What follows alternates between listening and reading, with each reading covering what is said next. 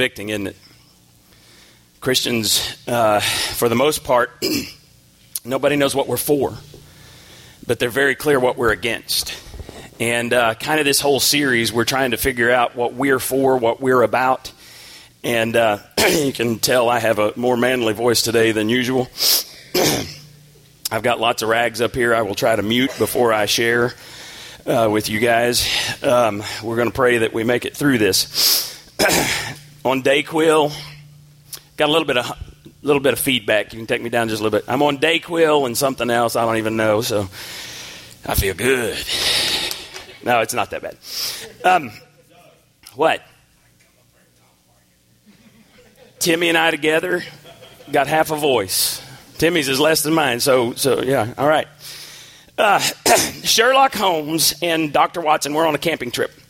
In the middle of the night, Holmes nudges Watson awake and he says, "Hey, Watson, look at the sky and tell me what you see." Watson says, "I see millions of stars, my dear Holmes." And Holmes says, "What do you infer from these stars?" "Well, a number of things," Watson says, lighting his pipe. "Astronomically, I observe there are millions of galaxies, billions of stars and planets. Chronologically, I deduce the time is approximately 3:15. Meteorologically, I expect the weather will be fine and clear. Theologically, I see that God is all-powerful and that man, his creation, is small and insignificant. What about you, Holmes?" "Watson, you fool, someone has stolen our tent." Now, sometimes we try to impress people with who we are. And when we try to impress people, we miss the obvious about who we are. We're in a series about this called The Truth About You. We looked last week at how the truth about you is that you don't know the truth about you because you and I are so good at deceiving ourselves. And part of the problem is we hear, man, I know a lot of people that are not self-aware. They are non-self-aware people. Other people, right? Not any of us are non-self-aware. We know lots of other people. And by definition, if no one thinks lack of self-awareness is their problem, that means that they have the sickness. If they knew that self-awareness was a problem, they would be self-aware. That brings us to a really good question that we're going to be asking today and that I'm going to leave you with today. Who is going to tell you the truth about you? If we are self-deceived, we need somebody to speak into our lives and tell us the truth about us. We're going to talk about that. And that brings me to a great story in the Bible. This is Matthew chapter 20, starting in verse 17. You can follow along on your listening guides on the screen. If you got your smartphone, you can go to YouVersion and you can follow along there. John told me that I should do that at the appropriate time during the songs, because that would work. Ha! But it didn't work in the quiet song, so I don't know. All right, Matthew chapter 20. As Jesus was going up to Jerusalem, he took the 12 disciples aside privately and told them what was going to happen to him. "Listen," he said, "we're going up to Jerusalem, where the Son of Man," he's talking about himself, the Son of Man.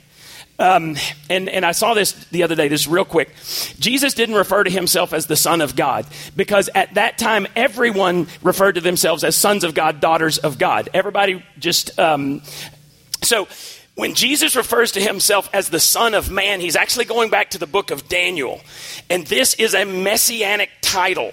This is a stronger title than if Jesus had said the word Son of God, because nobody in that culture at that time called themselves the Son of God. He called himself the Son of Man, who was the prophetic Messiah. So when Jesus says the Son of Man, he's talking about himself. This is a huge indication that Jesus believed and he taught that he was the Son of God. So here we go. "The Son of Man will be betrayed to the leading priests and the teachers of religious law. They will sentence him to die. Then they will hand him over to the Romans to be mocked, flogged with a whip, and crucified. But on the third day, he will be raised from the dead." All right, got that? Mocked, flogged, crucified. The mother of James and John, the sons of Zebedee, came to Jesus with her sons. She knelt respectfully to ask a favor. "What is your request?" he asked. She replied, "In your kingdom, please let my 2 sons sit in the places of honor next to you, one on your right and the other on your left." So Jesus tells his disciples, "I'm about to die." Immediately after Jesus says he's going to be betrayed, condemned, mocked, flogged, and crucified, the sons of Zebedee, their mom, says, "Hey, Jesus, can I ask a favor? And this may be really good timing because if you're about to die, I'm going to get this in right before, the post office closes. Jesus, my boys here, Jimmy and Johnny, before you're martyred and humiliated in the ultimate self-sacrifice, could you give my boys a promotion? In your kingdom, could they be disciple number 1 and disciple number 2? And I'm sorry, I couldn't read this without thinking about the Cat in the Hat and thing 1 and thing 2. So I'm going to refer to them as thing 1 and thing 2. Could my boys be thing 1 and thing 2 in your kingdom? Now you need to know 3 times in the book of Matthew, 3 times in the book of Mark, Jesus talks about that he's going to suffer. He's going to give himself for the... Dude, you got to take some bass down because it's killing me. Just take the bass out of my channel. If Keith's back there, see if Keith will come back there because there's something going on that hasn't been going on before. This is going to be good. Y'all going to lose that, but that might help. Nope, didn't do anything. So 3 times Jesus says, I'm going to give myself away. And immediately after each of those times, his disciples start arguing over who's the greatest in the kingdom. That doesn't make a whole lot of sense.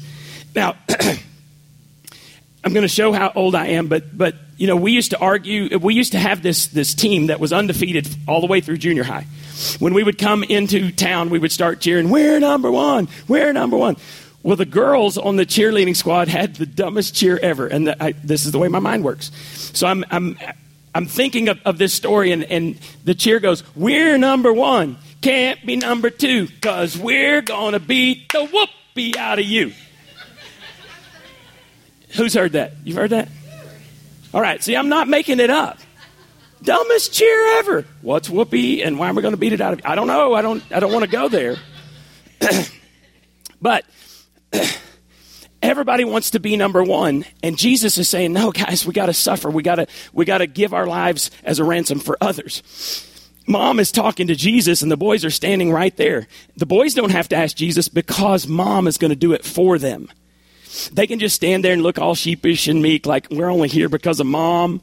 And Mom can convince herself that this is an act of motherly love because she's not asking anything for herself, for heaven's sake. She's just looking out for her boys. It's a selfless act of well-being for her sons, right? She has a bumper sticker that she's going to put on the backside of her donkey that says, my boys are honor students at Jesus Discipleship Ministry School. Right? Because in the ancient world, parents kind of fed their egos through the accomplishments of their children. It's a strange culture. I've never heard of anything like that. Have you, where parents try to live their lives through their children? You hadn't heard of that thing either? That's what's going on here. She kneels before Jesus. A posture of humility and surrender. And see, it's possible to deceive ourselves. That when we're in the midst of doing something that reeks of arrogance and self-aggrandizement, I can't even talk today. Arrogance. That everybody else would recognize and say, that's arrogant. That's self-serving. We convince ourselves that we're being humble. That's the truth about us, is we're some dark human beings. And that's what's going on with her. She is convincing herself that this is a humble act. I'm going to worship Jesus. I'm going to kneel and ask that my boys can be thing 1 and thing 2. Now, I want you to think about if Mrs. Zebedee goes to a small group that week. And the small group says, Mrs. Z, what you been doing? She goes, well, I went down to hear Jesus talk. And he was talking something about Jerusalem and blah, blah, blah, blah, blah. I don't know what he was saying, but because I had so much stuff on my mind and I just had to get it out. And so I knelt before Jesus and I said, Jesus, can you do something for my sons? And the small group, if they're a typical small group or Sunday school class. Now I grew up in a Baptist church. I've been a minister for 31 years and this is what's typical. If it's a typical class, they're going to say, Mrs. Z, you didn't ask for anything for yourself? No, just for my boys. And they're going to go, what a great mom you are. I hope your boys realize how lucky they are. Jesus must have been pleased with that request. Surely he said yes, because Jesus would love a mom like that, right? Now, there's somebody in the group who's thinking it but won't say it. They're going, who the heck does she think she is, raising her kids up above these other kids? Or somebody's going, why didn't I think of that? asking Jesus for that, But in a typical small group or a typical Sunday school, nobody says those truths aloud. Churches sometimes refer to their small groups as growth groups. But if we don't tell each other the truth, if we go along with all of these lies that we're trying to tell everybody else, we actually can make them growth prevention groups. We don't want to be that. We don't want to be a stumbling block for the people in our groups. Mrs. Z gets down on her knees, and in her heart, she's all worked up about this humble thing that she's doing by kneeling and worshiping.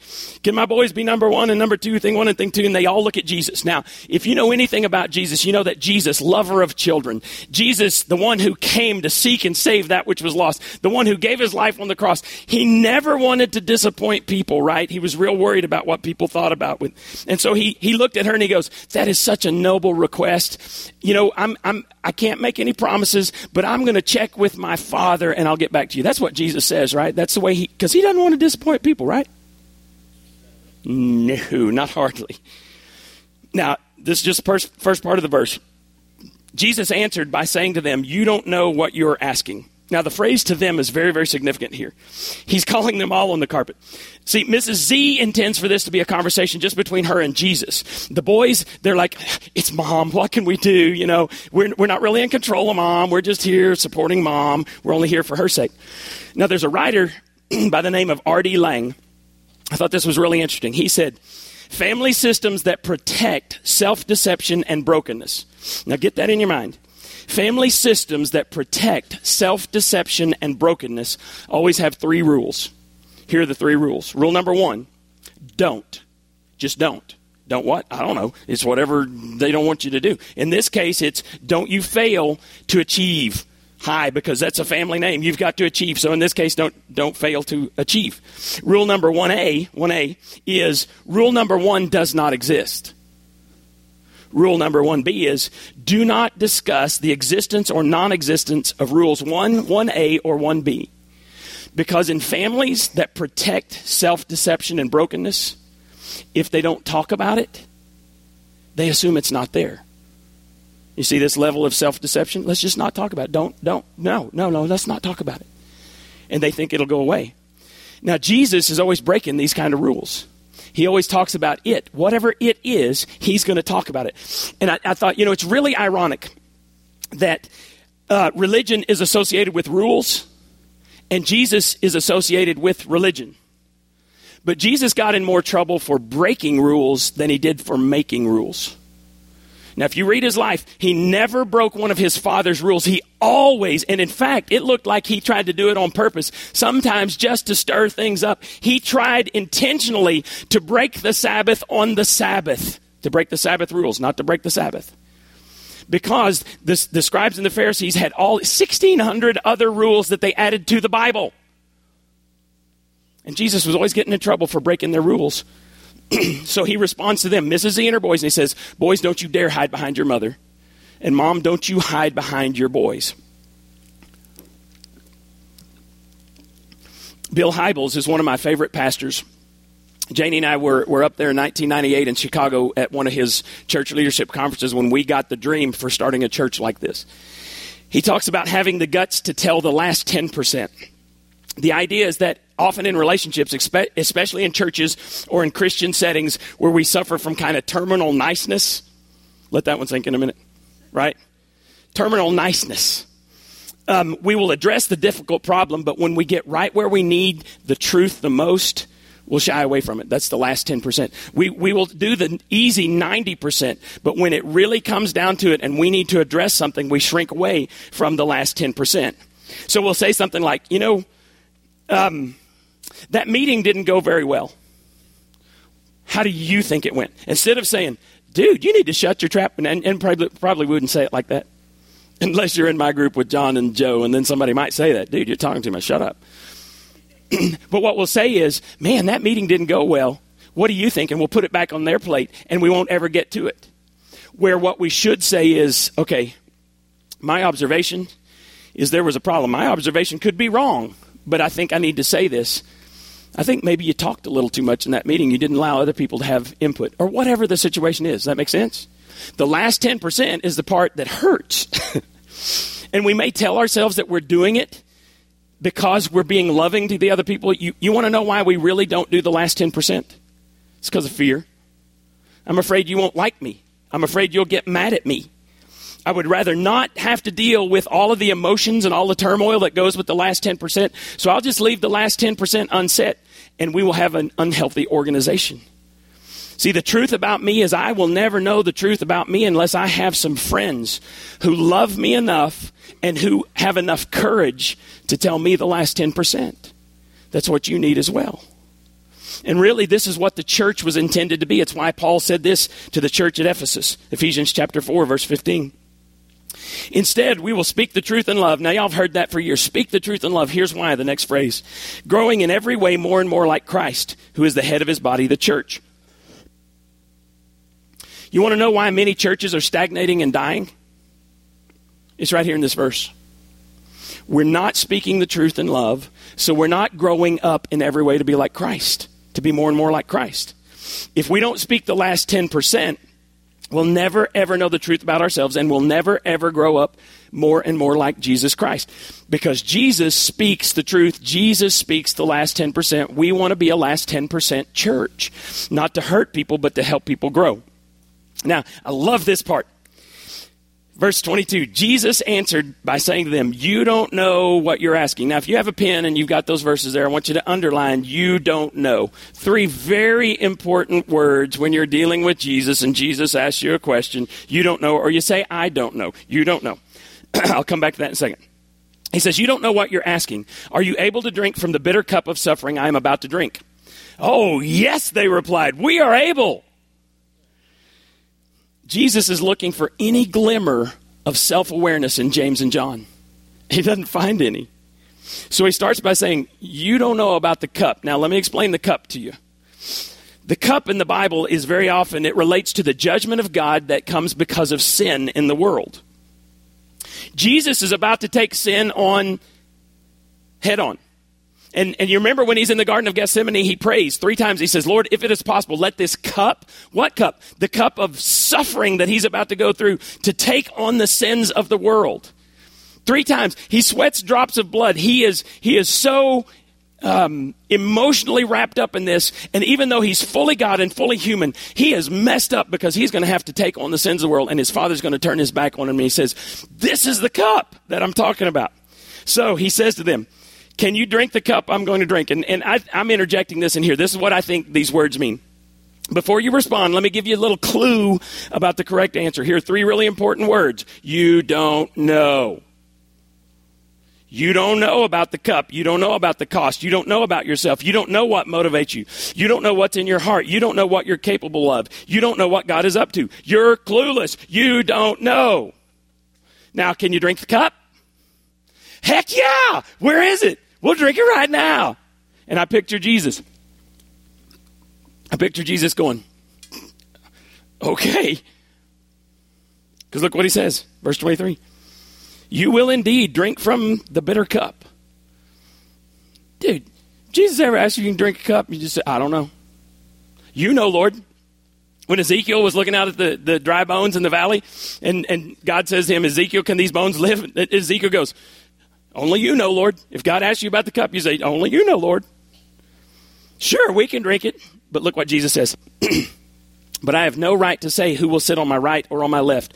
My Father has prepared those places for the ones he has chosen.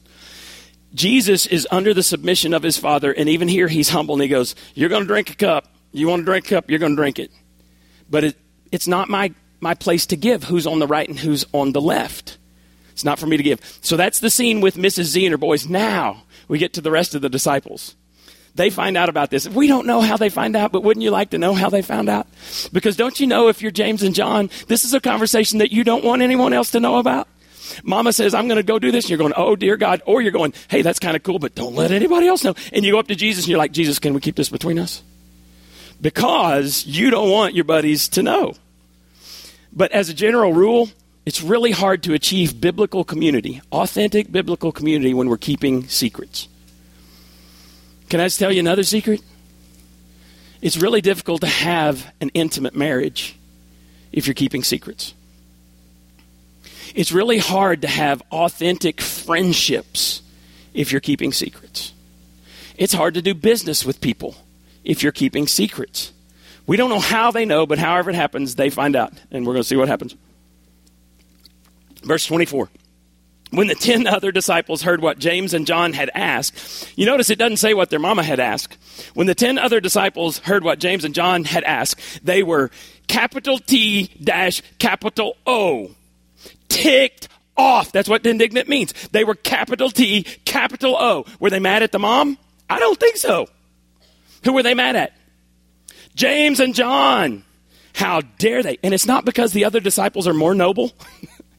I think it's because they went, dude, if thing 1 and thing 2 is gone, there's only thing 3 through 12. They didn't know Judas, they knew he was going to be gone, but they didn't know. There's only 3. It reminded me of Survivor. We watched seasons 2 through 20 of Survivor. And one of the things when you get down to the merge and everything, and how many of y'all watch Survivor? We'll just move on. Well, at the end of Survivor, they have these alliances. And one of the things they do is if it's like 5 and 5, or let's say it's 11, so it's 6 and 5, and there's this one person in the middle. There's 5 people over here strong, 5 people over here strong, and there's this one person who has the swing vote, and they feel really, really important before that vote. Because if they go with this group, they've got certain chances. They go with this group, they got certain chances. And so what they do is they'll go to them, they'll say, if you come over here, I'll guarantee you'll make the top 3. Over here, they go, well, you might make top 5, but you're not going in higher than that. And that's one of the things these people do. They go, well, if I can go 3, maybe I can get to 1. And it's all about trying to win the $1 million. That's what I think is going on with the disciples here. They're ticked off because they don't know where their place is in the hierarchy. My girls are in gymnastics, and there have been times in lower levels. We're in higher levels now, so we have fewer girls in our level. But when we were in the lower levels, sometimes they'd have 25 or 30 girls that they would compete against, and we would count them. We would see all this. We go, oh, man, there's a lot. And my girls were like, I really just want to make the podium, first, second, or third. But what I I don't really care. I just don't want to be last. I think the disciples are going, dude, we just want to be on the podium. But whatever, we don't want to be 13th or 12th. Jesus had 12 disciples. This is interesting. He had 12 disciples, but 3 of them were on the inner circle. Peter, James, and John. And the Gospels are really clear about this. Those 3 are the only ones who go with Jesus to the Mount of Transfiguration when Jesus' clothes glow white, as bright as the sun. And then all of a sudden Moses and Elijah show up. Peter, James, and John, they're the only 3 of the 12 disciples who got to go see that. Wouldn't you think that's pretty cool? If you're one of the 12, wouldn't you want to be in the 3? Man, I'd want to do that. When Jesus went to Jairus' house, Jairus' daughter died. Jesus only takes Peter, James, and John to witness his raising Jairus' daughter from the dead. That's pretty cool. And then at the end of his life, when they go to the Garden of Gethsemane and he's about to be betrayed, Jesus tells the rest of the 12, he says, stay behind. And this is what he says. He took Peter and the 2 sons of Zebedee along with him, and he began to be sorrowful and troubled. They see things with Jesus that other disciples don't get to see. And that's kind of strange, don't you think? Because Jesus is adamant that every person matters to God. Every person is just as valuable before God. So that same God, why did he deliberately take 3 into the inner circle and leave some disciples feeling on the outside, while 3 felt like, hey, we're it? Not going to give you that answer just yet. Look what happens when the others get mad. Verse 25. Jesus called them together and said, you know that the rulers in this world lord it over their people, and officials flaunt their authority over those under them. But among you it will be different. Whoever wants to be a leader among you must first be your servant, and whoever wants to be first among you must be your slave. That's a great recruiting speech, isn't it? Hey, you want to be big here, you got to serve. Go clean the toilet. Any volunteers? Right? I got one. Cool. Whoever wants to be first among you must be your slave, for even the Son of Man, this is awesome, even the Son of Man, there it is again, he's claiming to be God. Even the Son of Man came not to be served, but to serve and to give his life as a ransom for many. See, this is what I love about Jesus. He never skips the 10%. He never allows a destructive hidden agenda to go unnamed, to remain in secret. So he calls all the disciples together and he says, hey, let's talk about this. Now, it's really interesting to me what he doesn't say. Here's what he doesn't say. He doesn't say, you know what, guys, I've been spending too much time with Peter, James, and John. I can see how that would look like. They're my favorites. I've hurt your feelings. I'm sorry. From now on, I'm going to divide my time up into 12 equal segments. You guys can keep score. and make sure that I don't give too much time to one person or another. Now, if you're a parent and you try to do that, my mom used to divide down to the penny how much she spent on each of her children and then on the grandchildren. That's exhausting. And of course, being the baby of the family, I'm like, Mom, I don't care if you spend more on me. It's okay. I won't tell, right? It's exhausting. But Jesus doesn't do that. He became real flesh and blood person. And of course, there's no way he could divide up his time equally where he could spend equal amounts of time with the whole human race. He doesn't even try. So there's these different circles. We know that Jesus taught and fed 5,000 at one point. There's another time where he taught and fed 4,000. We know in the book of Luke that there were 72 disciples, and Jesus anoints them and sends them out to carry out his mission. Then we know there were 12, and then we know there are 3 on the inside. People's feelings about being on the inside or the outside, people's feelings of superiority or inferiority did not determine what Jesus did with his time. Anytime people had attitudes, Jesus is going to call it out. He's going to talk about it. And he's going to say you need to die to it. You need to be humble. You need to be a servant. And I tell you this because sometimes people say, well, you know, I would be healthier if all of my relationships were super healthy people. Right? Now, in a sense, that's true, but here's the problem with this. If all the people in your relational world were super healthy and wanted to restrict their relationships to other super healthy people, what would happen to you? You get kicked out of that little group, right? I would. I'd be meeting by myself tomorrow. If Joe and John only wanted super healthy people in their relationship, I'd get kicked out. If our church had a goal of, well, we want all the unhealthy people to go away, and this is the goal of a lot of churches. If we wanted all of the unhealthy people to go away and only healthy people remain, how many of you are going to be sitting here today? If only the healthy people get to stay.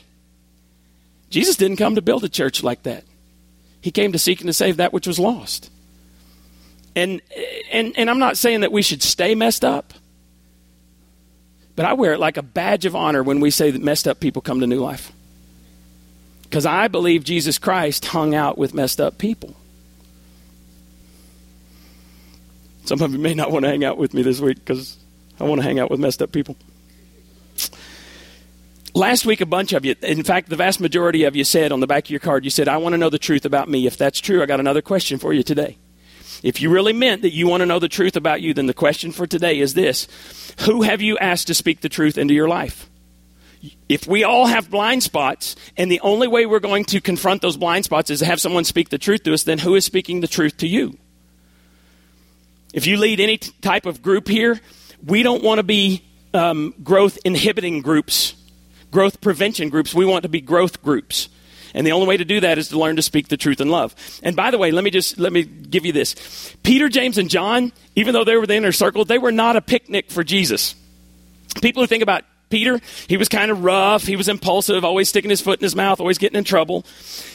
But people think John was just this mellow, beloved guy. Not so much. Jesus gives Simon the name Peter, Petros, rock. He only gives 2 other of his disciples nicknames. We're told that when he calls James and John, the sons of Zebedee, he calls them the sons of thunder. What kind of personality do you have to be called the sons of thunder? He didn't call them the wallflowers. Oh, that's the wallflower boys. You got to work to know what's on their mind. No, he called them sons of thunder. John always wanted to be number 1. Let me give you an example real quickly. Luke chapter 9 says an argument started among the disciples as to which of them would be the greatest. They had this problem all the time. This wasn't a one-time deal. Jesus, knowing their thoughts, took a little child and he explains to them. He says, for he who is least among you all, he is the greatest. John's direct response is this, Master, we saw a man driving out demons in your name and we tried to stop him because he's not one of us. Jesus is going, dudes, the least will be the greatest. And John's going, speaking of greatest, there's some dude out here and he's not part of our group and he's casting demons out. And we said, God forbid that someone should have a demon cast out. You know, the oppressive things should be gone and they should be healed because you're not one of us. And we know, Jesus, you like our little group better than you like any other group and he's not of us. We couldn't stop him, so you got to stop him. Sounds like a lot of churches I served in. God forbid that God's bigger than our little group here. and he should use some other church to bring someone into the kingdom of God. God forbid that should happen. You realize we're not in competition with other churches? Do you realize that? I don't want to spend a lot of time talking about other churches. I want to talk about how we can be the church that God created us to be. Because, newsflash, God didn't call New Life to be Norwood. But he didn't call Norwood to be New Life either. I'm just saying that because they're the closest one. Right? We have a thumbprint that we're supposed to, God gets to decide what kind of church we are. And we need to be that wholeheartedly and not worry. We need to celebrate when somebody gets baptized or somebody gives their life to Christ. Somebody comes through Celebrate Recovery and they recover from drug addiction, alcohol addiction, pornography addiction. We need to celebrate that. When marriages are put back together, it doesn't matter because Jesus says, dudes, don't stop them. Because if they're not against us, they're for us. Jesus said that to them. Stop them. Why would I do that? They're on our team. So he's going, guys, the circle is much larger than this 12 that we have right here. The very next verse after Jesus says, whoever's not against us is for us, very next verse, they're walking through this Samaritan village. Jesus is going to Jerusalem. He's going to die. And as they're walking through, now, if you know anything about the Samaritans, they hated Israelites. Israelites hated them because they were this crossbreed and they didn't worship the true God and all this stuff.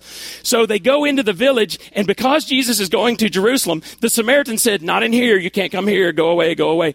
And the very next verse after Jesus said, whoever is not against us is for us, the disciples, James and John, saw this, that the Samaritan village had rejected them. They said, Lord, do you want us to call down fire from heaven to destroy them? Sons of thunder! Ha! They need a sign. Sons of thunder. We're better than them, so God, we should destroy them because how dare they reject you and us? Jesus turns and he rebukes them. Who? The sons of thunder. He rebukes them. There won't be any fire calling today. We're not going to turn them into ash in a flash. Sons of thunder. And how long do you think this unhealthy, I've got to be better than you, we've got to be better than everyone, how long do you think this went on, this attitude with James and John and Peter? Because this is amazing to me. Even after Jesus died, John chapter 20. So Peter and the other disciple, now John always talked about himself, the other disciple. He'd say the disciple whom Jesus loved, the other disciple. So Peter and the other disciple, John, started for the tomb because Mary had come back and said, hey, dudes, the tomb's empty. And so they get up and they run. Both were running, but the other disciple, John, outran Peter and reached the tomb first. Even on Easter Sunday morning, they're having a race. I think John's going, come on, old dude. What you got? There's this competition. Who's the fastest disciple? And it's John. And by the way, this story of the race is only included in one gospel in the New Testament. I bet you can guess which gospel it is. The book of John. Who wrote John? John. I win. I'm faster than Peter, the rock dude. And I think they got there. I think that John, he's puffed over, he's bent over, he's puffing. I beat you. And then if we get to heaven, we get to talk to him about it, Peter's going to go, but I went in first. I walked in, the angel said, Christ is risen indeed. And John's going, yeah, I know, but I won. I was first. I'm going to write it in my book. We're going to put it in the Bible. So everybody will know I beat you. Unstinking believable. Now, eventually they'll learn. Because at Pentecost, the Holy Spirit comes on them. And all the stuff that Jesus taught them begins to take root, and they begin to grow, and they begin to suffer. And one day King Herod had James, one of the sons of thunder, killed with a sword. And I wonder, as he's being led to his death, if James flashed back to this time that he and his mom and his brother knelt before Jesus and asked to be first, because he got to be first at something. He was the first one killed for being a follower of Jesus Christ. John is the last one of Jesus' disciples. He's exiled to a place called Patmos, an island called Patmos. And if you ever read 1st, 2nd, and 3rd John, all he can seem to talk about is love. Something happened between this, I've got to be first, and I'm going to write it in the scriptures, to 1st, 2nd, and 3rd John, which is, we got to have more love. God is love. If anyone is of God, he is born of God, and he knows God, and he loves God, and love is obeying God, and that's all he talked about. Something happened. And I think somebody told him the truth about him, and it transformed him. The truth about you is you will never know the truth about you unless you have some brothers and sisters who will tell you the truth about you. If you never know the truth, you will never grow up into him who is the head of the church, Christ Jesus the Lord. I think you want that no matter how old you are. I think you want to be like Jesus. Because we're going to stand before him someday and give an account of our lives. The scary part is it says every careless word. We'll have to give an account for that. I've said some careless words. Now, let's finish this up. How do you tell people the last 10%? Well, first, you don't wait until you can do it perfectly. If you wait till you can do it perfectly, you'll never do it. So we just got to, imperfectly, we got to start doing it. Now, the last 10% doesn't mean you erupt all over somebody, because if you feel like erupting, here's your sign. Don't go erupt over them, because that's not going to do any good.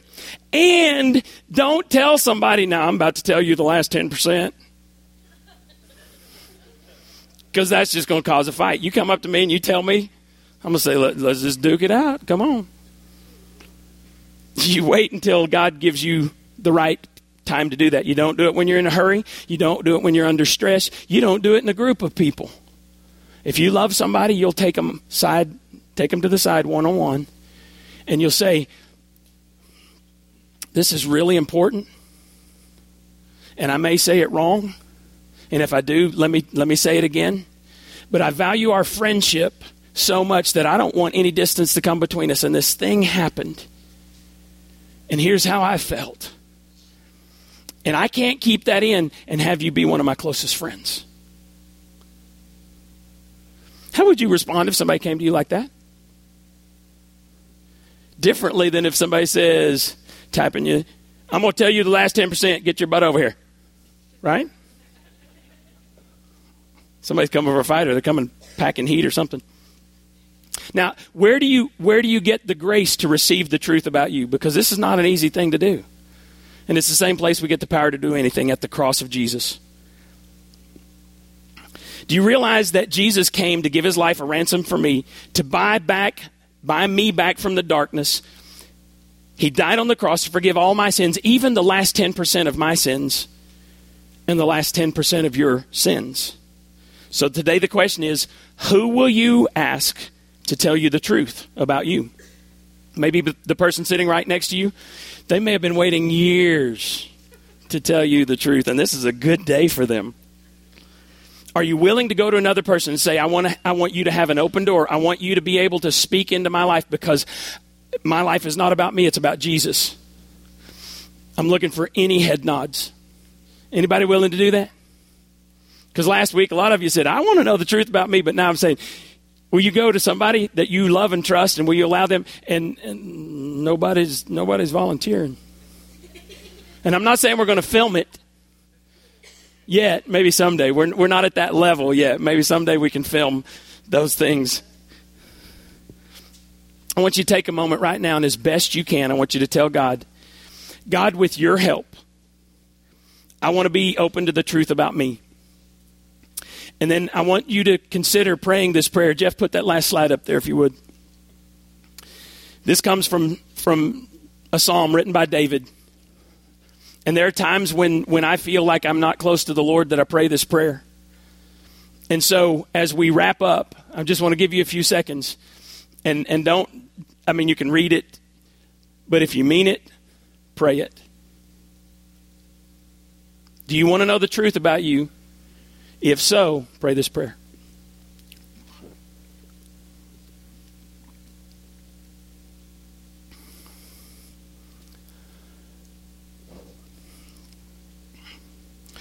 It's kind of scary to ask God to point out anything in me that offends him. And it's scary for me to go to some of my friends and say, hey, you have the right to point out anything in me that offends you. But holy cow, what kind of church could we be if what people said about us was not that we're the old skating rink, not that what they said was, that church is real. And they're humble enough to listen to what you have to say. Oh my gosh. I want to be in that church. Let's pray together.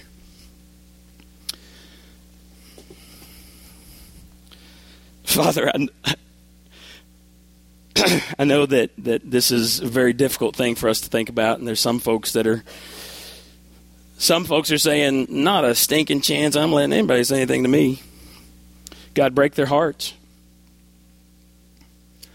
Because they're the only one that doesn't know that their hard heart is keeping them from significant relationships with you and with others. There's some people say, I don't know if I'm willing to do that. God, nudge them with your Spirit so that they can be more mature next year than they are this year.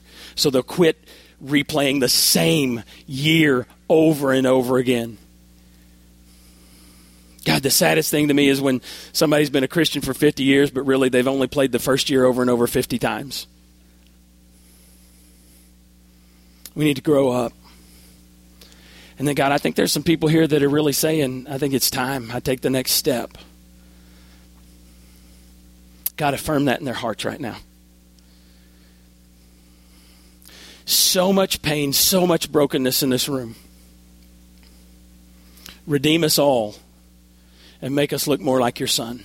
We pray in the name of Jesus. Amen.